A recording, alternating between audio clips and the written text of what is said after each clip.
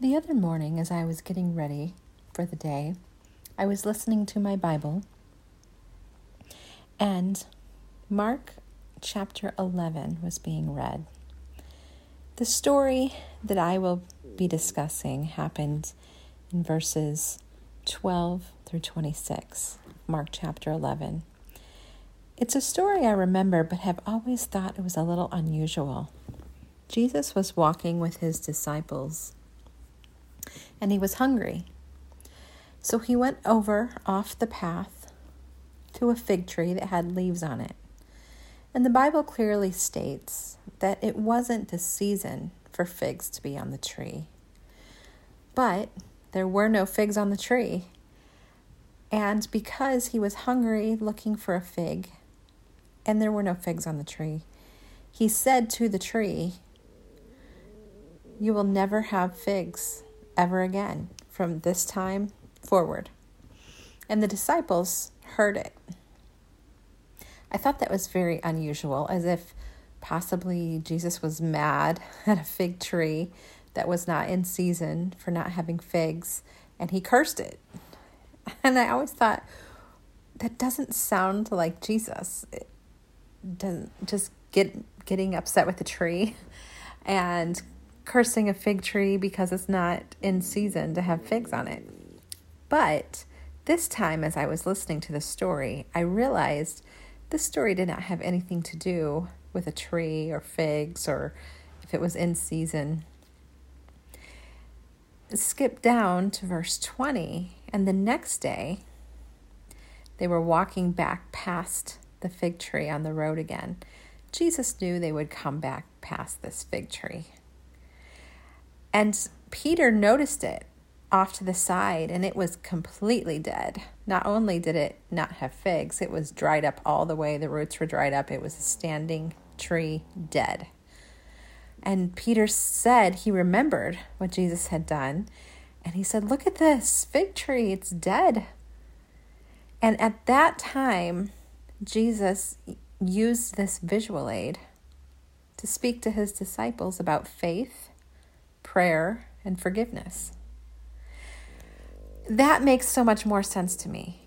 Jesus was the master teacher.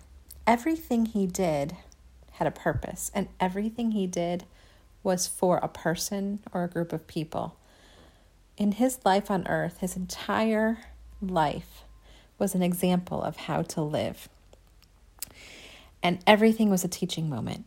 And as a teacher myself and a Sunday school teacher, I always try to stay near the four Gospels, and I'm always looking at the life of Christ, pulling out how he handled relationships, how he spoke to people, how he treated people, what he did in circumstances with relationships. And it's all throughout those four books.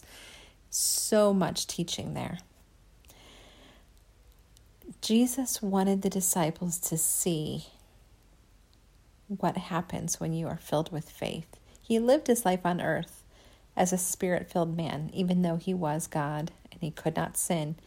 He chose to live in the power of the Holy Spirit to show the example to his disciples of how they were to live and how we are to live. And that fig tree drying up was just an example to his disciples as they were coming by the next day. It was a visual aid so he could stop and teach them. And I just think how beautiful that is. Every single moment was a teaching moment. Every single thing that he did, he knew ahead of time. He'd walk past there and he'd use it as an example to teach his disciples. And I would love to live like Jesus in the spirit of passing on the gospel to others, passing on what I have learned about Christ, about Christianity, always ready on my tongue, thinking through who I can help, who I can disciple, who I can be a blessing to, how I can use a situation as a teaching moment for the Lord. Always, always ready to help and encourage and teach and train and lift up and promote the gospel and the glory of God. Ladies, let's know that every circumstance around us is not a coincidence. Everything happens for a reason, and we can use all that happens to us and for us and against us to be teaching moments and how we can use them for the glory of God. This week, let's keep our eyes open for all of those opportunities, just the way Jesus did. Let's walk in love, loving God through loving others. Have a great week.